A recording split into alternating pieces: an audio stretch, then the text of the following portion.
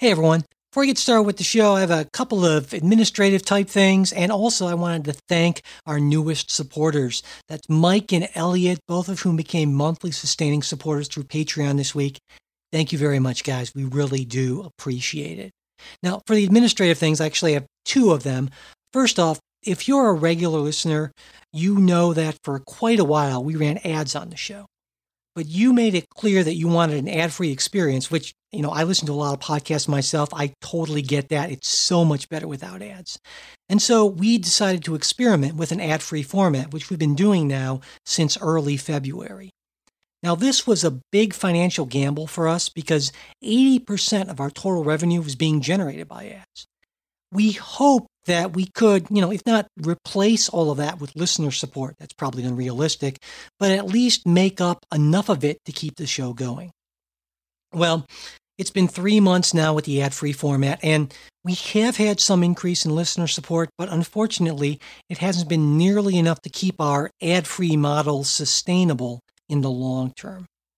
Now, we still want to keep the Politics Guys ad-free, if at all possible, because, well, that's what you've told us you want, and we do the show for you. So if keeping the show ad-free, matters to you, we hope you'll consider supporting the show if you haven't already. And really, it won't take much either. If even a small minority of you decide that an ad-free experience is worth, I don't know, like even a quarter an episode even, we'd be in really good shape. We'd probably be all set. So if you're interested in that, to support the show, you know the deal. Just go to politicsguys.com/support. That's a direct link, or click on the support link on the menu at politicsguys.com. And as a way of saying thanks, we're starting a special Sustaining Supporters After Show podcast, where every week, starting in fact this week, we're going to be talking about things like, the stories we couldn't fit in the regular show, our non-political thoughts of the week, and really just kind of whatever happens to come up. It's going to be a lot more laid back, unstructured sort of thing. I think it should be a lot of fun. I hope you'll enjoy it. And sustaining supporters will get a special private RSS feed. And all you'll have to do is just enter that into your podcast app of choice. And boom, you'll be all set. You'll be able to listen to it just like the regular Politics Guy show. Finally, one more item before we get to today's show.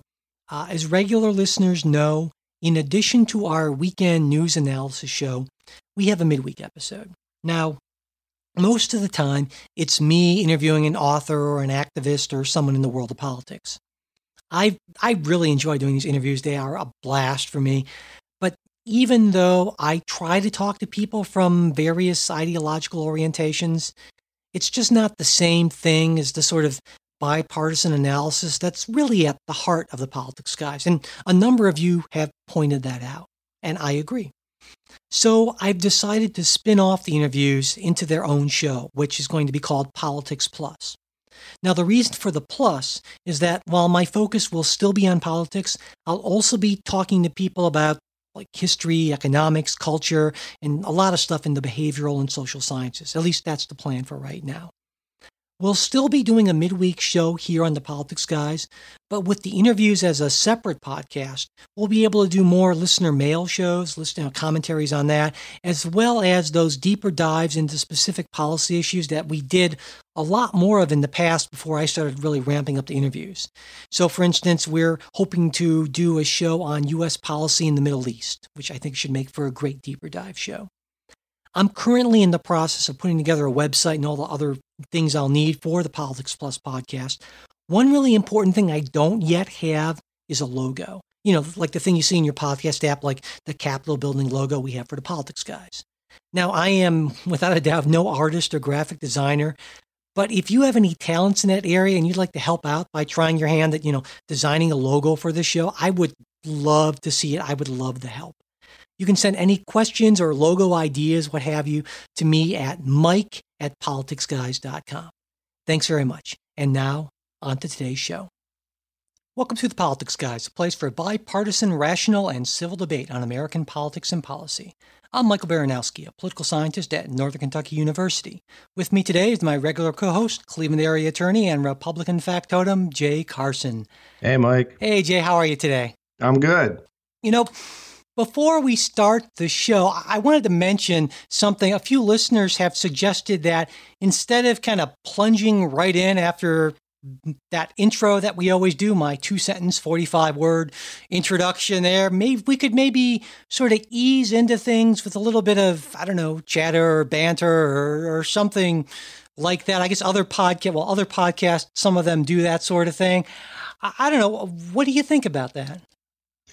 We did that. I think we did in our initial data when we very first started this. That's like everyone said, no, cut the chatter, just go, just give us the news. Yeah, they did. In fact, I had forgotten about that. That was back when we had a few hundred people, maybe at the very beginning. But I thought maybe what we could do was just leave it up to listeners. So if listeners, if you have a strong opinion or a semi-strong opinion about this, either way, we'd like to hear, because you and I, Jay, we certainly can chatter, banter, what have you. Not just meaningless chatter. No, not at all. Of course not. What we say is always filled with import, But yeah, if you have any thoughts on that, just let us know. And I guess we sort of did kind of a pre-show, kind of chattering, bantering thing, though it was to a very important end, I guess. So again, if you wanna chime in on this, just send us an email at mail@politicsguys.com.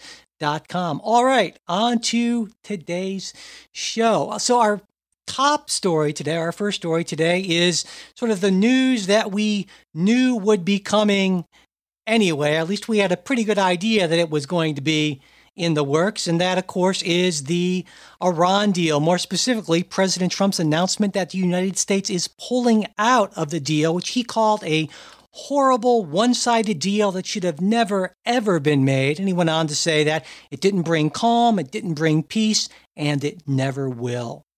And, it's an assessment that, essentially every other signatory to the deal most definitely disagrees with, though I should point out that Israel, Saudi Arabia, and a number of Iranian hardliners were all hoping that President Trump would do exactly what he ended up doing. And this doesn't end the multilateral agreement, but it does make it a lot tougher to keep it going, because not only will the U.S. be reintroducing its own sanctions, the withdrawal denies Iran and any company doing business with Iran access to U.S. financial markets, which almost all major deals go through at one point or another. And, European leaders are currently working with Iran to keep the deal together, but now it's a lot less economically compelling with the U.S. out of it.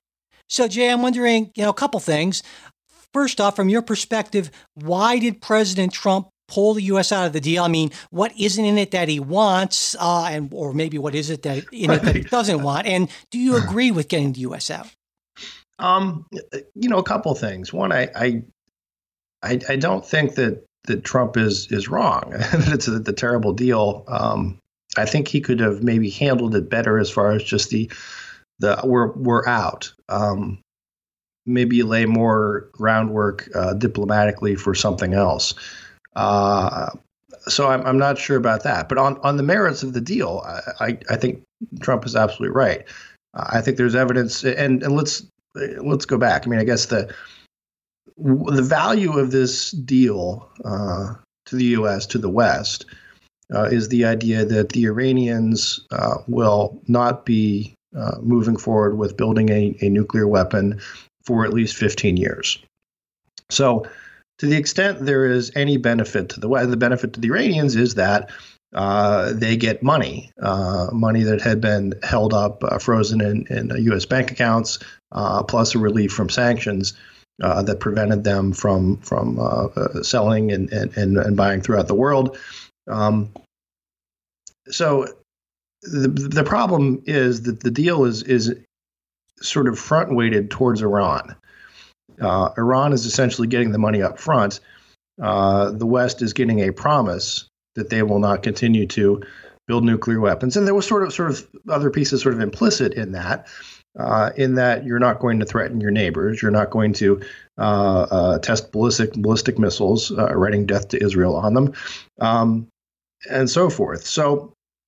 Can I just ask a question here, just really quick before you go on? Just to clarify, when you say that Iran is getting the money up front, you mean that the assets that are actually their money in assets that were frozen in the United States decades ago. Is that what you meant by getting the money up front? So it's not like they're getting new money; they're getting their money back, essentially. Well, okay. I just want to unless you want to make the argument they forfeited. Well, you can make an argument that money belonged to a prior government and was stolen by force by the current government. You mean in the revolution and so forth? Right. Okay. But yeah, there was essentially the old money that had just been being held sitting in a bank, for lack of a better way of phrasing it, and then the new money, which is based on new commerce and sanction relief.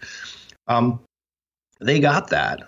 They got a lot of it in cash, which, again, the Iranians promised, not so much in the agreement, but to their people and to the world, that we're going to use this to help rebuild our infrastructure, to modernize our country. It's going to be super. We're going to fill the potholes. We're going to fix the bridges.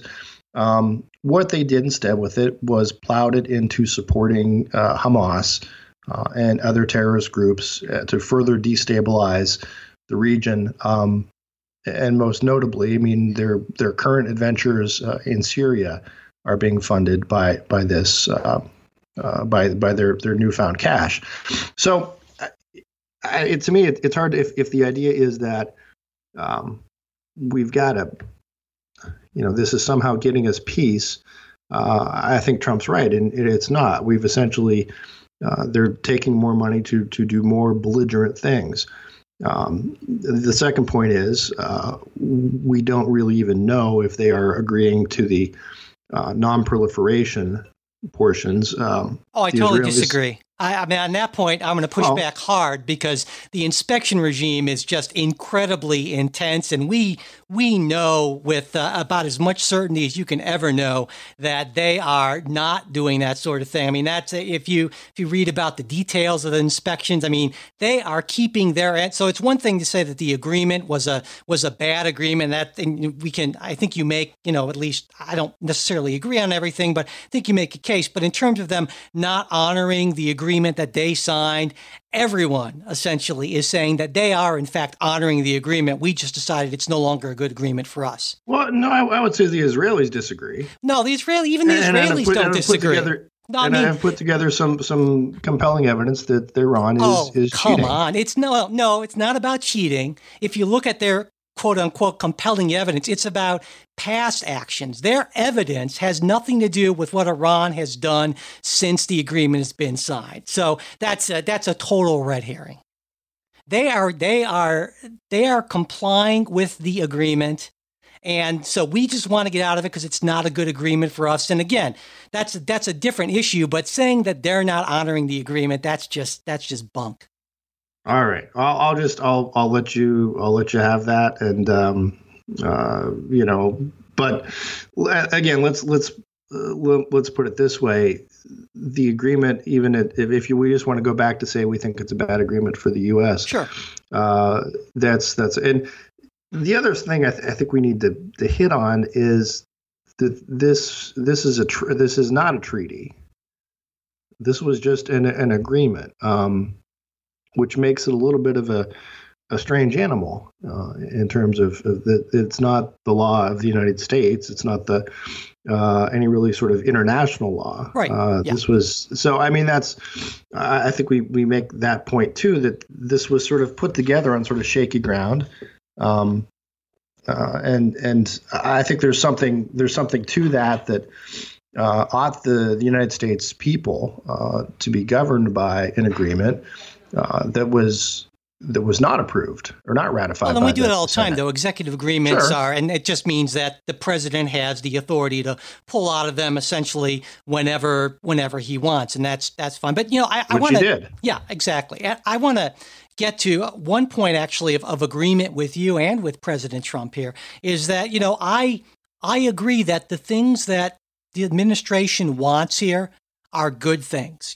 They want to crack down on missile development. And that's a good thing, certainly. They want Iran to interfere less in the wars in Syria and Yemen, and I think that's a very good thing. And I might even say a goal: interfere not at all. Well, yeah, exactly. But you take, but still, you take what you can get. Not shoot missiles at any other countries. Right. And also, they want no sunset on the nuclear material, nuclear proliferation. Those are all good things, absolutely. And so this kind of comes back to a point that you sort of hinted at earlier, is that there is a way to deal with these things, and just kind of pulling out. That seems to be the kind of the Trump strategies. Well, again, and I talked about this. I think he's going to walk away from the table. Exactly. Right. Take my ball and go home. And the problem with that, as we talked about last week a little bit, from my view, is that not only does it damage U.S. credibility. When people saying, "Well, are we going to sign an agreement with you?" Well, what's to say in a couple of years you're going to withdraw from that agreement? But also, it makes it a lot easier for other countries to do the same thing, just kind of citing our example. So this really kind of potentially, I'm not get overly dramatic, but it certainly doesn't help to stabilize the international regime. If anything, it goes the other way. And that just is kind of how President Trump works. We've seen it with at least threats of it, with NAFTA, with the Paris Accords. Everything is a one-time only. I'm going to get the maximum leverage I can on this deal. And I just think that's a really bad long-term strategy, even if you agree with what the president wants to accomplish. And I just said, I certainly think all of those things are laudable things. No, and I'd say you're not wrong there. I think there may have been other paths, or maybe we should have exhausted other paths before we just said we're walking out. But you're right. This is the Trump style. This is the sort of to sort of focus a crisis to some extent. And maybe I'm overstating this by calling it a crisis. But the Trump style of negotiation is to raise tensions, to say, "Oh, this is it, we're walking away," and get the other guy to come back. Right. Sometimes it works, and perhaps, I don't know. Maybe we will see this working here. The issue I think that we've got with this one is, if I'm the Iranians and I'm bargaining on this, the U.S. walking out of the deal doesn't dramatically affect. The Iranians have already gotten, in large part, the benefit of the deal, right? They got the. I disagree. They've gotten the frozen assets, and they've gotten the rest of the world to relieve them from sanctions. So even if the U.S. reimposes sanctions, they still have the Europeans and so forth. But they don't necessarily. Business with. That's the problem, because of how the financial system is set up. Essentially, those sanctions make it incredibly difficult for any European country to do business with them because of the financial flows through the U.S. system. And that ties into, the dollar being the world reserve currency and all that sort of thing. So really, it's not just one country pulling out. It's the linchpin of the international financial system pulling out and not allowing access to that system. So this is a huge deal, So that's why I'm saying that it has definitely the potential to scuttle the entire thing. Well, we'll see. My sense is that they can work out some sort of workarounds, or again, there will be sort of some fuzzy enforcement, and it's one thing for us to really push hard on the Iranians. It's another for us to push hard on our allies on those issues. So I'd say we'll see how that plays out. But no, look, I would agree with you that I think I'm out of here sort of that taking that position doesn't necessarily advance the ball. Yeah, absolutely. And even if it does potentially advance the ball in one particular instance, in terms of the long-term consequences, you have to consider those. And I just think that Donald Trump might be smart sometimes tactically, but I think in terms of strategically, bigger picture thinking, it's just not something he's ever had to do. And especially when you're talking about geopolitics, that's just significantly out of his skill set, I would say. All right, well, let's move on to another international issue, not crisis actually, but North Korea. where we now finally know the where and when of the North Korea summit. It is going to be, June 12th, June 12th, I in think. Singapore. Yeah. And the president made the announcement on Twitter shortly after welcoming home those 3 American prisoners that North Korea had been holding as alleged spies. Right. Now, the president, who obviously in the not too distant past referred to Kim as, little rocket man and all that kind of bellicose sort of stuff. And as you'll recall, had, a number of people fearing seriously an imminent. We were heading to this. The atomic scientist moved the clock forward. Exactly, We were and so toward Armageddon. But now he's taken a very different tone, right? Saying, very nice and complimentary things, and saying that, both he and Kim will try to make their meeting a very special moment for world peace. So, Jay, what are your thoughts on the North Korea summit? Anything that we knew or?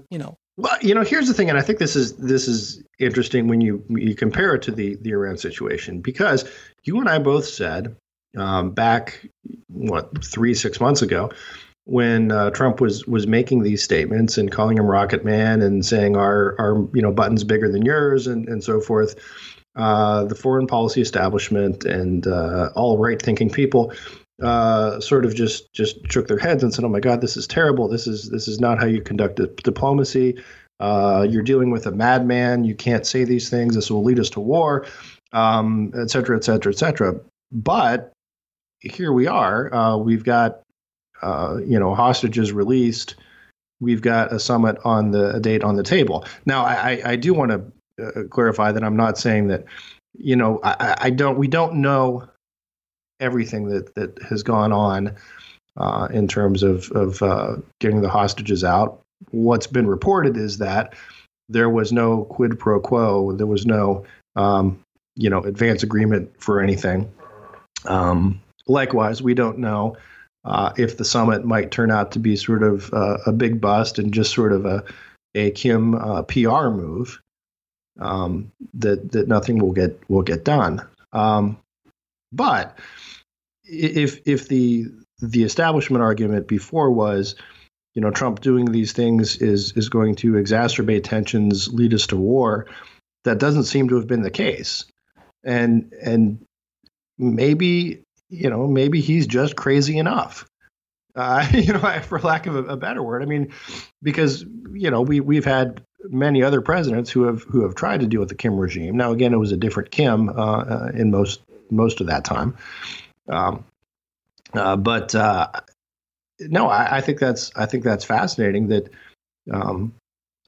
in this case, maybe this sort of thing has worked. Or, and again, this is something else we don't know just because we don't know yet. Behind the scenes diplomacy by Mike Pompeo, while he was CIA director and now a Secretary of State, maybe that's had the bigger impact as opposed to the Trump tweets. We can't know because, again, North Korea is such a isolated sort of place, and no one knows what goes on there, much less what goes on in Kim's mind. But the results are interesting, and I would say not what was expected.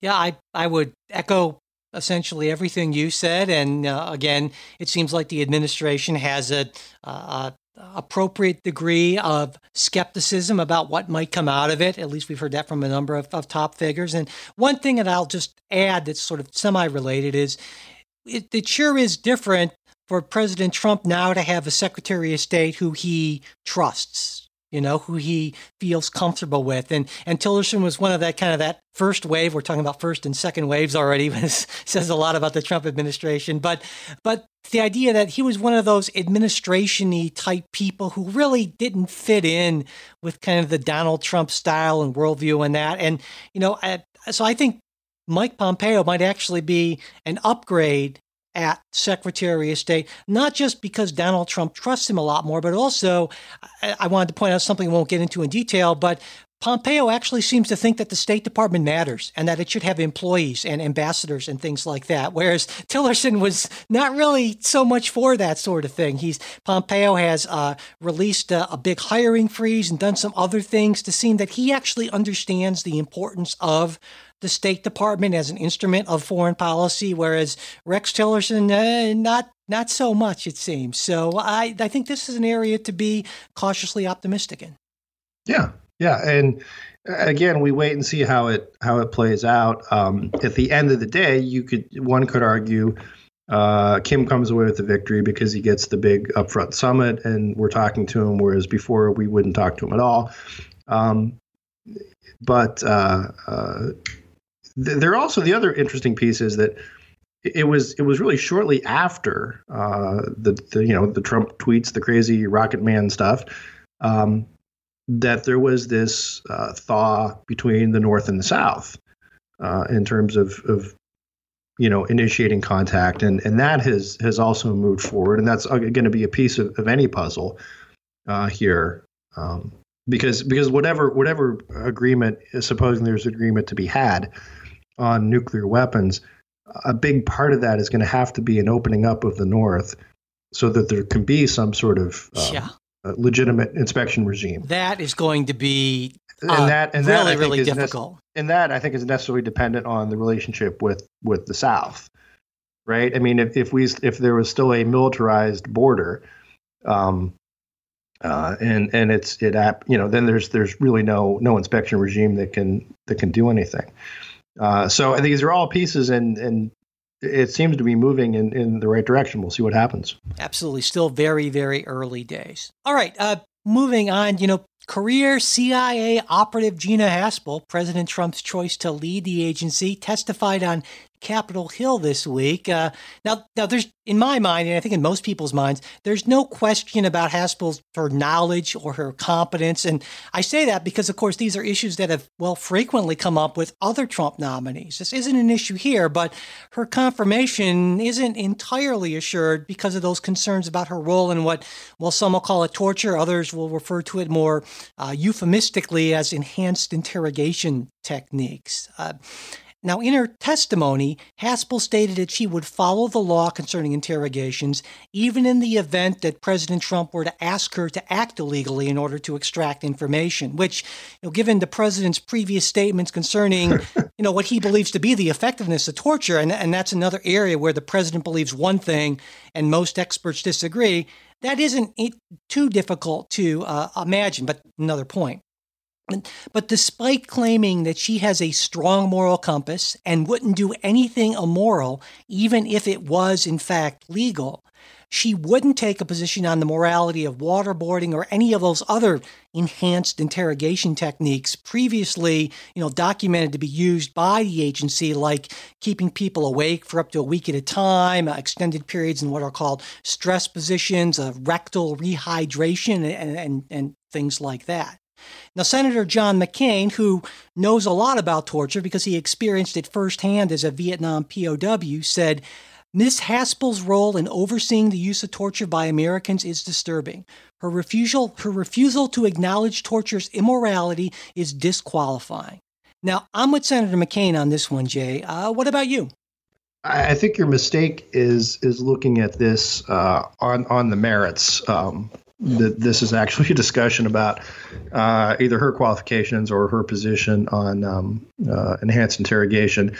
I think this is a matter of she's facing a confirmation fight because she is Trump's nominee. If you remember, a week or two ago, there was a confirmation fight on Mike Pompeo.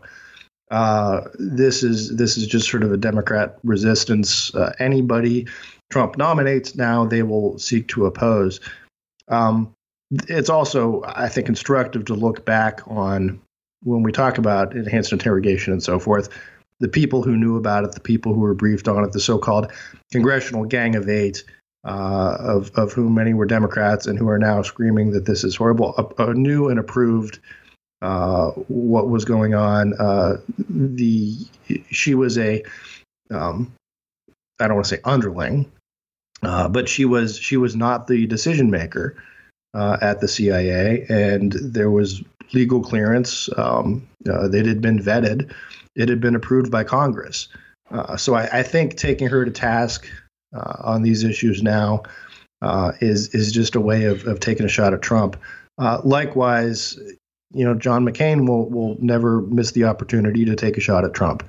His concerns may be, certainly real, but I don't.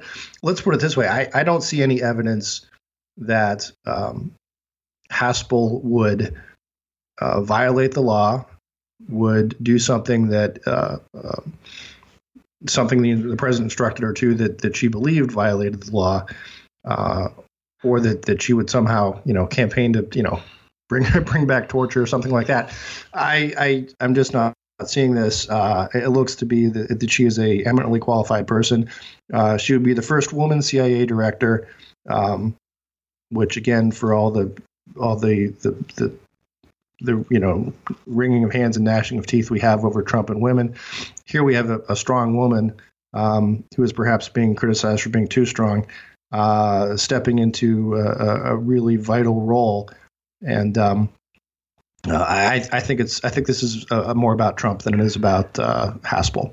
I certainly agree to the extent that Senator McCain and President Trump don't have exactly a very cordial past, but I also think that torture has been an issue, understandably a very personal issue for Senator McCain for a long time now. And it's not just been a Donald Trump type issue. I would have expected him to come out strongly in this same way, regardless of who had been president, if that person had nominated someone who had taken part in that. And okay, on one hand, but if that's the test, I mean, doesn't that disqualify pretty much any CIA employee from the past 20 years, 30 years? Not necessarily. I mean, there are certainly employees who didn't have that direct connection to those activities, though it certainly would, you're right, it would disqualify many of them. And I think, you could argue rightly so. Now, in one sense, I'd say, okay,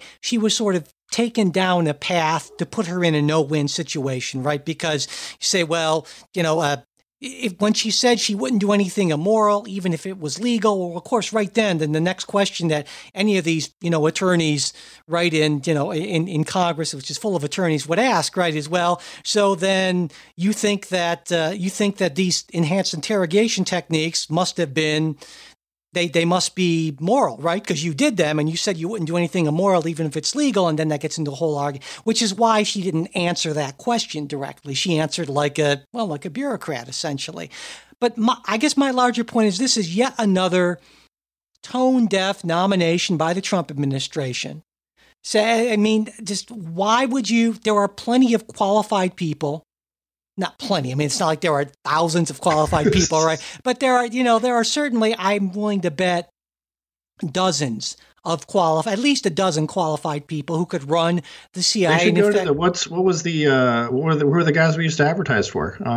ZipRecruiter, yeah. ZipRecruiter, exactly. But I mean, and oftentimes, in fact, there's a tradition of CIA directors coming from outside of the agency, right? Just like like Mike Pompeo and so forth.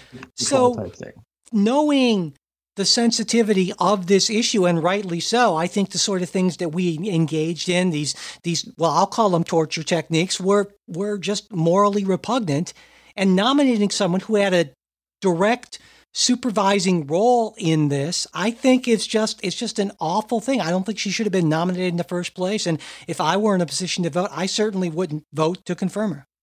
Well, and you know who else wouldn't vote to confirm her, and who has made statements that he wants to come before the Senate to testify is Khalid Sheikh Mohammed, also not a fan. It's been read that maybe the absolute the best thing that could ever be done for Haspel would be to bring in Khalid Sheikh Mohammed to testify against her. Again, I would be comfortable with her as our CIA director, and I understand where this is. We can have a difference of opinion, but again, I don't think this is so much a merits issue as is just a Trump nominated her issue. I wouldn't have cared if Barack Obama or Hillary Clinton or anyone would have nominated somebody like this. To me, it's a moral issue. You wouldn't have. But I think most of and quite honestly, I would say though, most of the folks had Hillary Clinton or Barack Obama nominated her, My point is, you might still be making those objections. I don't think the people who are making those objections now would be making them. Maybe you're right. As these are folks who signed off on the waterboarding back in the day in the first place. Fair point. Right. Well, what about some domestic politics? On Tuesday, the 2018 election season began, I had more or less in earnest. We have primaries in 4 Republican-leaning states. We had Ohio, West Virginia, Indiana, and North Carolina. And, I'm sure listeners know Republicans have only a 51-49 advantage in the Senate. So I thought we'd focus on the 3 Senate election states because all of them have imperiled Democratic incumbents who are defending their seats, starting with Ohio. Now, Ohio is kind of different because the focus there was on the governor's race. I have to mention that because, of course, one of my favorite all-time people in politics, former Consumer Financial Protection Bureau head Rich Cordray, he turned back a challenge on his left flank from former congressman and Cleveland boy mayor back in the late 70s, Dennis Kucinich, to win the nomination. UFO enthusiast. Yeah, that's right. He has if you ever want a fascinating history, Dennis Kucinich, absolutely. Now in November, Cordray is going to face off against, the guy who beat him in the 2010 Attorney General's race, and that's Mike DeWine. But in the Ohio Senate race, we have Democratic incumbent Sherrod Brown, and he ran unopposed, as one might expect. And on the Republican side, Congressman Jim Bernassi defeated Mike Gibbons, who I believe is a Cleveland area businessman for the... Mike Gibbons, there was a handful of other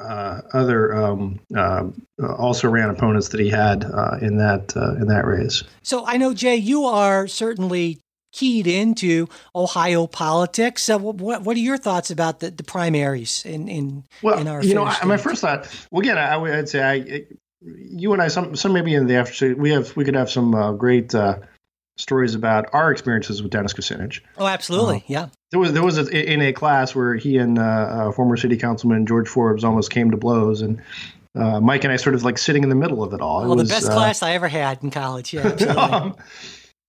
But in any event, and also in fairness and full disclosure, Congressman Kucinich and I have clashed publicly on occasion, all in good fun and so forth. But I think the primaries, for the most part, in Ohio in particular, and I would say in the other states, look to me to be sort of a return to normalcy.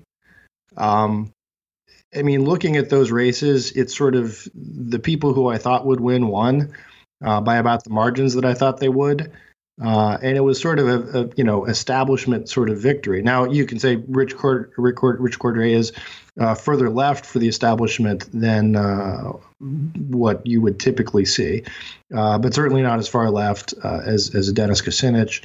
Likewise, Renacci, there's a little bit of an interesting backstory there, too. He was sort of I don't want to say last minute replacement, but originally the candidate was going to be State Treasurer Josh Mandel, who chose not to run because of some personal family reasons. So Renacci stepped in. Renacci was a Trump favorite and Trump populist, former car dealer. So again, perhaps he's a little more populist than your typical conservative or your typical Republican. But the folks who were trying to, in some cases, out Trump did not win, either in Ohio or West Virginia. Yeah, especially I want to mention West Virginia because Don Blankenship, that convicted criminal, coal-bearing guy who was saying crazy stuff about Mitch McConnell. Even President Trump tweeted, "Don't vote for this guy," essentially. So, and that obviously was a big disappointment to Democrats, especially Joe Manchin, who's technically he's a Democrat, but he's holding on by the skin of his teeth and tries to vote as Republican as he can kind of get away with, basically. That's going to supported the Haspel nomination. Yeah, that's going to be a really tough race, certainly, and it would have been a lot easier if Blankenship had won. But instead, he's going to be facing right now the guy who's currently the Attorney General of West Virginia, Patrick Morrisey. Yeah, and then you had Indiana, and not to be confused with the mopey British singer. Definitely not, right? Different guy. But in Indiana, Joe Donnelly, he's a Democratic incumbent, and he's for a while been considered one of the most in danger Democrats running for re-election. And there was on the primary side for the Republicans, that was one of the most expensive and nasty primaries. I don't know if that's going to necessarily help Donnelly a whole lot, but that was kind of a surprise because it was sort of a newcomer, Mike Braun, who kind of pulled off an upset, essentially, beating two more established people, both representatives in the House, Messer and Rokita. So I don't know if that helps a lot. Certainly that doesn't necessarily hurt a whole lot, but still, I think Donnelly's going to be lucky if he can pull out a victory there. Yeah, but to me, there were not any big, and you mentioned the Braun situation, but he's not necessarily an outsider. Right, he's not a nut of Blankenship. In the extent that Blankenship was, exactly. And so to me, if the Trump year was sort of the year of, hey, it's the outsiders, it's the the non-establishment people. In this case, I mean, I guess my point is, for the most part, the establishment won, and albeit you can say the establishment on both sides has shifted a little bit, but it was not surprising. Let's put it that way to me. Yeah, and this doesn't change. And which also shouldn't be surprising if you're talking about primaries, which are in large part controlled by, to some extent, the establishment. I mean, that's why they're the establishment. So right. Yeah, and this doesn't change my sort of general expectations about what's going to happen in November, really at all, essentially. So, well, Donald Trump, you recall candidate Trump talking about draining the swamp as president?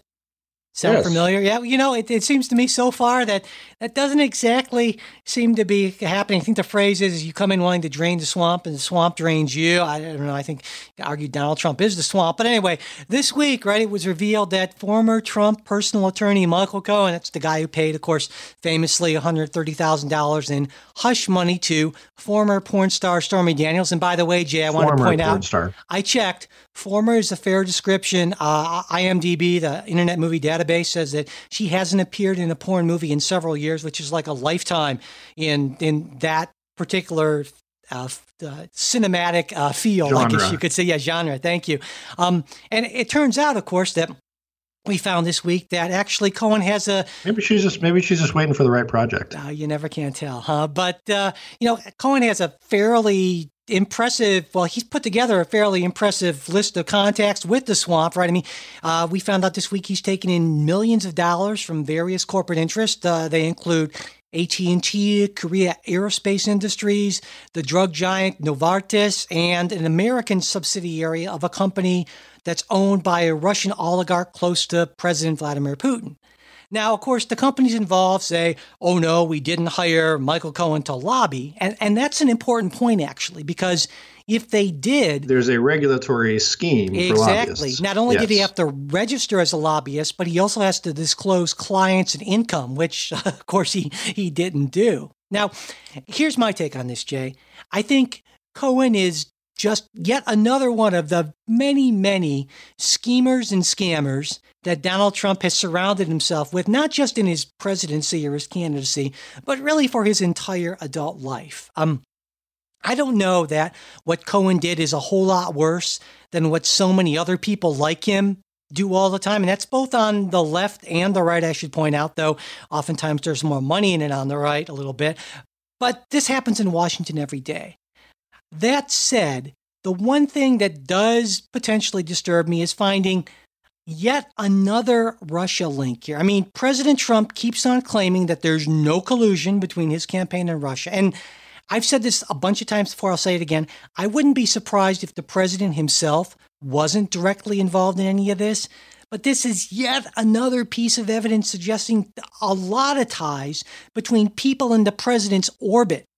People who have his ear, who talk to him on a regular basis, and Russia, which, by the way, is a hostile foreign power. So that's my take on all this. Jay, what do you think about Michael Cohen's shenanigans? I think you're mostly right. I think this is a situation of he's trying to cash in. And this happens every election. People cash in, people cash out.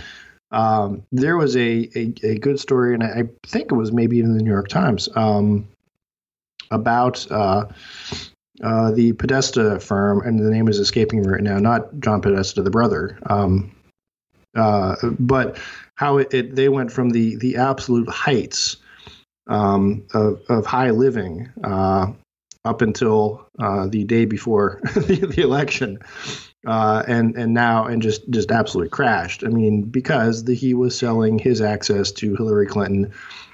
He was banking on that she would be the president, and corporate America largely signed on to that. There's often this idea that corporate America is somehow conservative. That's not really the case. They're pragmatic and I guess sort of craven, if anything. There's no real principles involved. It's you do whatever you have to do. And there are people out there, and Cohen is jumping in this, and it's kind of funny because again, Cohen is someone who didn't really do this before, and all of a sudden says, "Okay, here I've got this sort of lottery ticket." And my sense is the people who were paying him did not get much bang for their buck, and it's I think it's telling that these companies would pay this kind of money. It happens under either circumstance.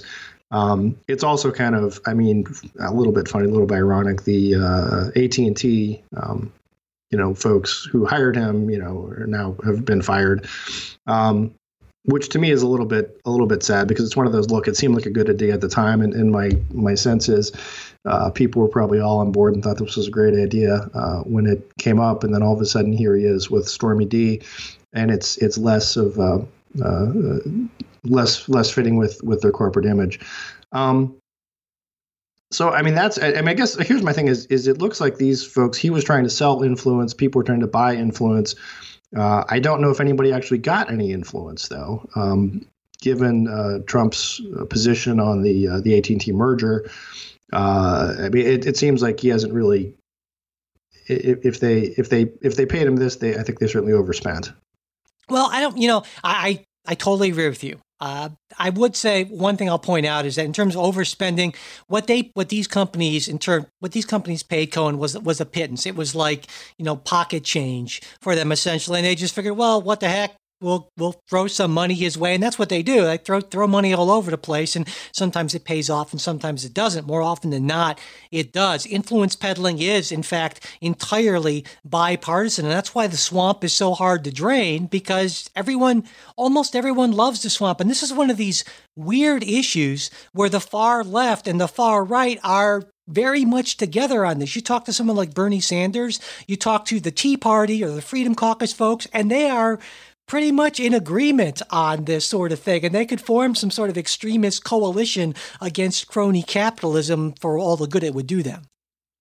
Well, something else I do want to mention, though, if the attack is on, I think there are a lot of attacks that could be lobbed at Trump on his just poor judgment with who he surrounds himself with, and that Cohen, for Cohen appears to be a little more craven in this than the second time we use that word than others. But I don't know that necessarily reflects on Trump as being pro-swamp, because again, I don't know that if there were evidence that he somehow told these companies, hey, you ought to go pay Mike Cohen, and I'd be happy to talk to you. That would be a huge, tremendous legal problem, ethical problem, and political problem. But there doesn't seem to be any of that, even an allegation of that. And it looks like this is just kind of Cohen trying to cash in on his own. And it's unclear whether Trump knew anything about it or that there was anything actually. And lastly, on the Russian piece, I'm going to take the opposite tack. And again, everyone gets mad at me if I say there's no collusion.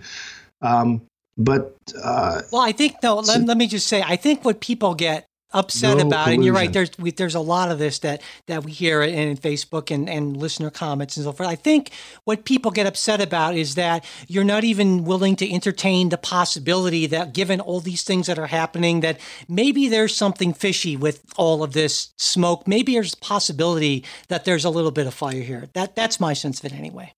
I think there is something fishy, but I don't see that it is collusion between the Russian government and the Trump campaign. I think it is like Michael Cohen, who is trying to cash in with whatever, Michael Flynn trying to cash in on certain constituencies that he's had. So to the extent that's shady, yes. But I would argue if you have a Russian oligarch paying Michael Cohen, to me, that's a piece of evidence that goes against any sort of collusion with the president to, if by what it meant is collusion is that, hey, Trump, we'll help get you elected by, floating 3,000 Facebook ads and publish some fake news, and then you do us a favor. I don't see that, because if that were the case, when Michael Cohen came knocking at the Russian oligarch's door, I would think their response would be, "We already paid, go away." So to me that's a. I think it's shady, and it shows that Cohen is sort of maybe a shady character who's willing to sell his services to anyone. Or his lack of services to anyone. I don't see it as evidence that the Russians colluded with the Trump campaign to change the outcome of the election. I think, and listeners might be surprised at this, I think, Jay, that you and I are actually closer together on this issue than a lot of people would suspect, because how I see that, I guess a lot comes down to what you mean by the word collusion. And right. I think you're right. At least I think there's a good chance that you're right, that if by collusion we mean a quid pro quo agreement where top Trump people got together with Putin, Russian government representatives, and say, you give us this money, we'll do X, Y, Z in policy for you. I'm not saying that didn't happen, but I think that that's probably not the most plausible thing that happened. I sort of think along the lines that you're suggesting, that you have these people who are more craven than your typical top administration folks, right, for various reasons. And I think that has a lot to do with who President Trump is as a person, morally, ethically, all that sort of thing. But who just said, well, we'll take money for anyone. We don't care. Just if it's money, if your money green, we'll take it. I think that's exactly right. I think there may have been, if you had a more establishment candidate and you get the phone call from the Russian lawyer or whoever, they might say, whether from principle or just from experience, they might say, no, we're not taking that meeting. We're not going to do that. They might have paid closer attention to Michael Flynn's contacts. They certainly would have paid more attention to Paul Manafort's contacts. But I think you're right. There were these sort of shady kind of characters who the Russians knew were shady characters, and they, I think, quite rightly thought, "Hey, we should let's see what we can do." Now, we'll see how this plays out. But and again, maybe I'm taking a more. To me, I guess what's frustrating is that there is this idea that anytime there's a contact between anyone and a Russian, it's collusion, and that's not it. I mean, there are quite legitimate contacts, and I think some of the Flynn conversations with Krislov, would fall into that category. And there are other stuff that's just typical shady stuff. I mean, but it's not the same as to say the Russians put Trump in office and Trump knew it. That's right. I would say that it's fair to say that the Trump administration has, or people around, again, surrounding the president, have accepted or entertained overtures from Russian businesses and government officials to an extent that a more normal, traditional, standard, ethical administration would not. And I think that's a basic point of agreement that you and I have. Now, in terms of what that means legally and was there a quid pro quo, that's of course what Robert Mueller is looking into. Yep. All right. Well, it is, it's time for What We're Reading, where we step back from all this weekly craziness and talk about more in-depth, thoughtful things maybe that we're reading, listening to, or watching.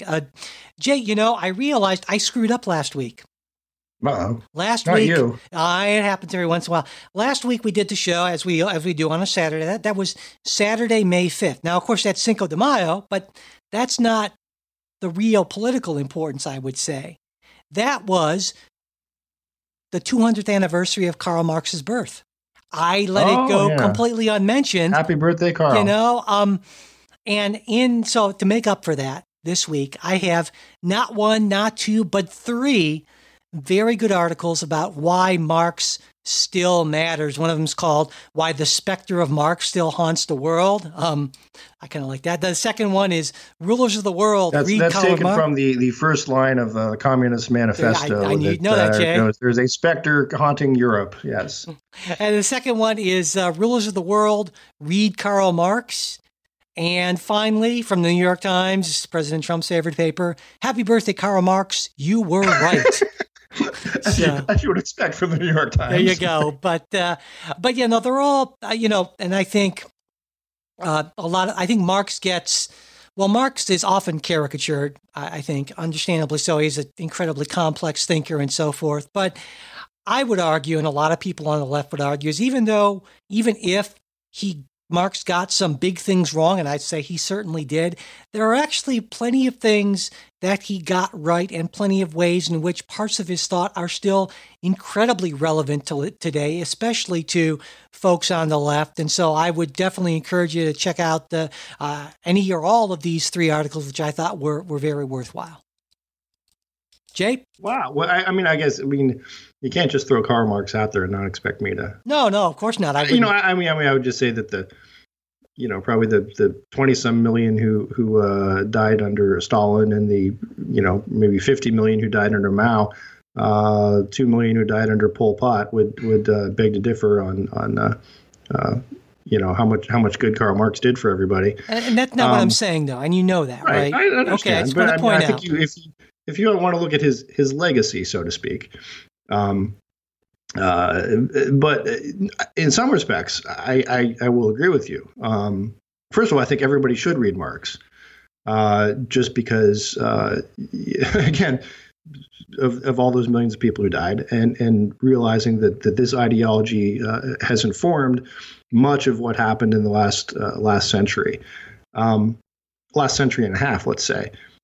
And also, I would agree with you in some ways. Marx is correct in diagnosing the problem, right? I think he's wrong in prescribing the solution, though.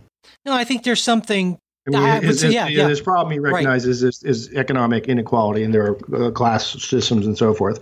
And his solution is communism.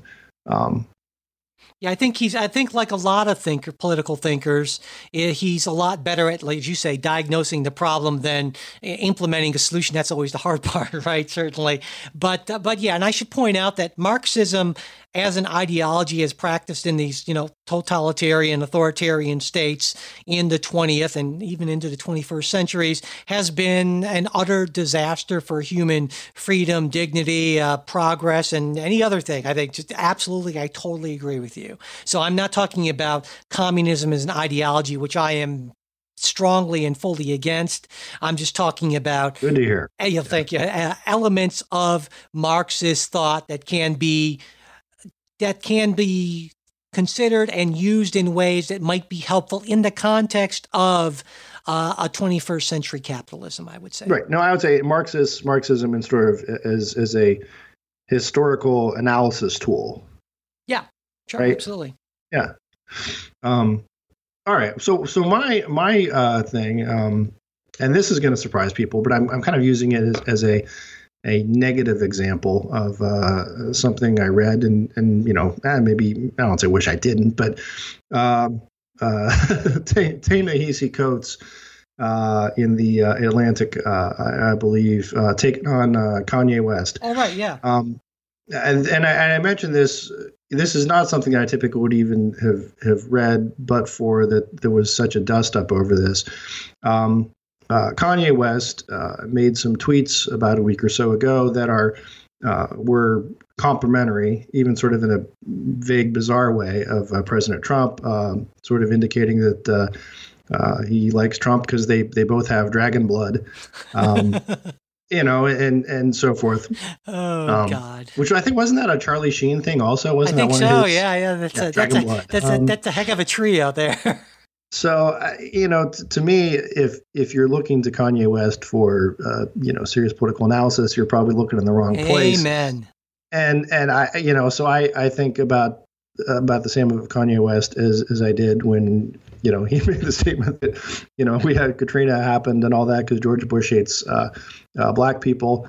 Or when he, jumps up to, say the Beyonce video was better than Taylor Swift. I mean, but the fact that Coates, who is largely lauded as sort of, leading black intellectual, took this on at length, I think is telling, and I think it's a little sad. Coates takes him to task, essentially being sort of an Uncle Tom for how dare you sort of, betray your race by saying something that, again, Trump has dragon blood, which I don't even know what that means. That's because you don't have dragon blood. That's the problem. I guess not.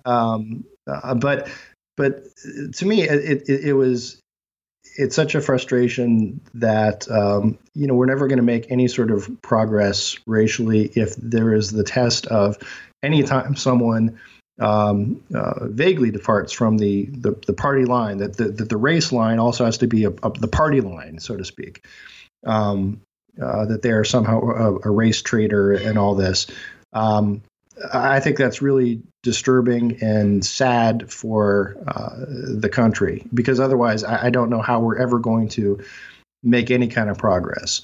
And again, it's sort of a weird thing of sort of like we're looking to the Kanye Wests of the world to to bring discussion here, but that's just the thing. If you can't even have someone like Kanye West, who again I'll describe charitably, he's just kind of he's the goofball rapper, right? I mean, megalomaniac, sort of what you just said. He and Trump, Again, it's that's troubling. So I would say read that, and then also read a lot of the criticism of it that came from sort of all quarters about why this is the wrong way to go. That there is somehow this. Idea that you would enforce that there is one racial ideology that cannot be departed from, even on something goofy like saying Trump has dragon blood. All right, and we will, of course, have links to all of those things up in the show notes. And also, I should mention before we close out today's episode, in fact, Jay and I are going to be recording our very first inaugural episode of our Politics Guys after show episodes that talk about Goofy. I don't know if it'll be Goofy or not. We'll have to see. So, and again, that's something we're putting out there for all of our sustaining supporters as kind of a thank you. So we'll see how that goes. But anyway, that's it for this episode. Thanks everyone for listening. We hope you like what you heard. And of course, listener support, that is what keeps the show going. We do appreciate it. If you want to help us out, you can go to politicsguys.com/support. That's a direct link. Or you can just go to politicsguys.com and click on support there in the menu that you'll see. Subscribing also really helps, as does sharing episodes, as does leaving reviews and ratings on iTunes. If you want to get in touch with us, you know how to do it. It's mail@politicsguys.com. There's also our Facebook page, facebook.com/politicsguys page. We have pretty interesting discussions, I like to think, every day just about on that page. And we're also on Twitter @politicsguys. The executive producers of the Politics Guys are Michael Baranowski, Jay Carson, Trey Orndorff, and Bruce Johnson. Today's show is produced by Michael Baranowski. We'll be back with a new show on Wednesday. We hope you'll join us.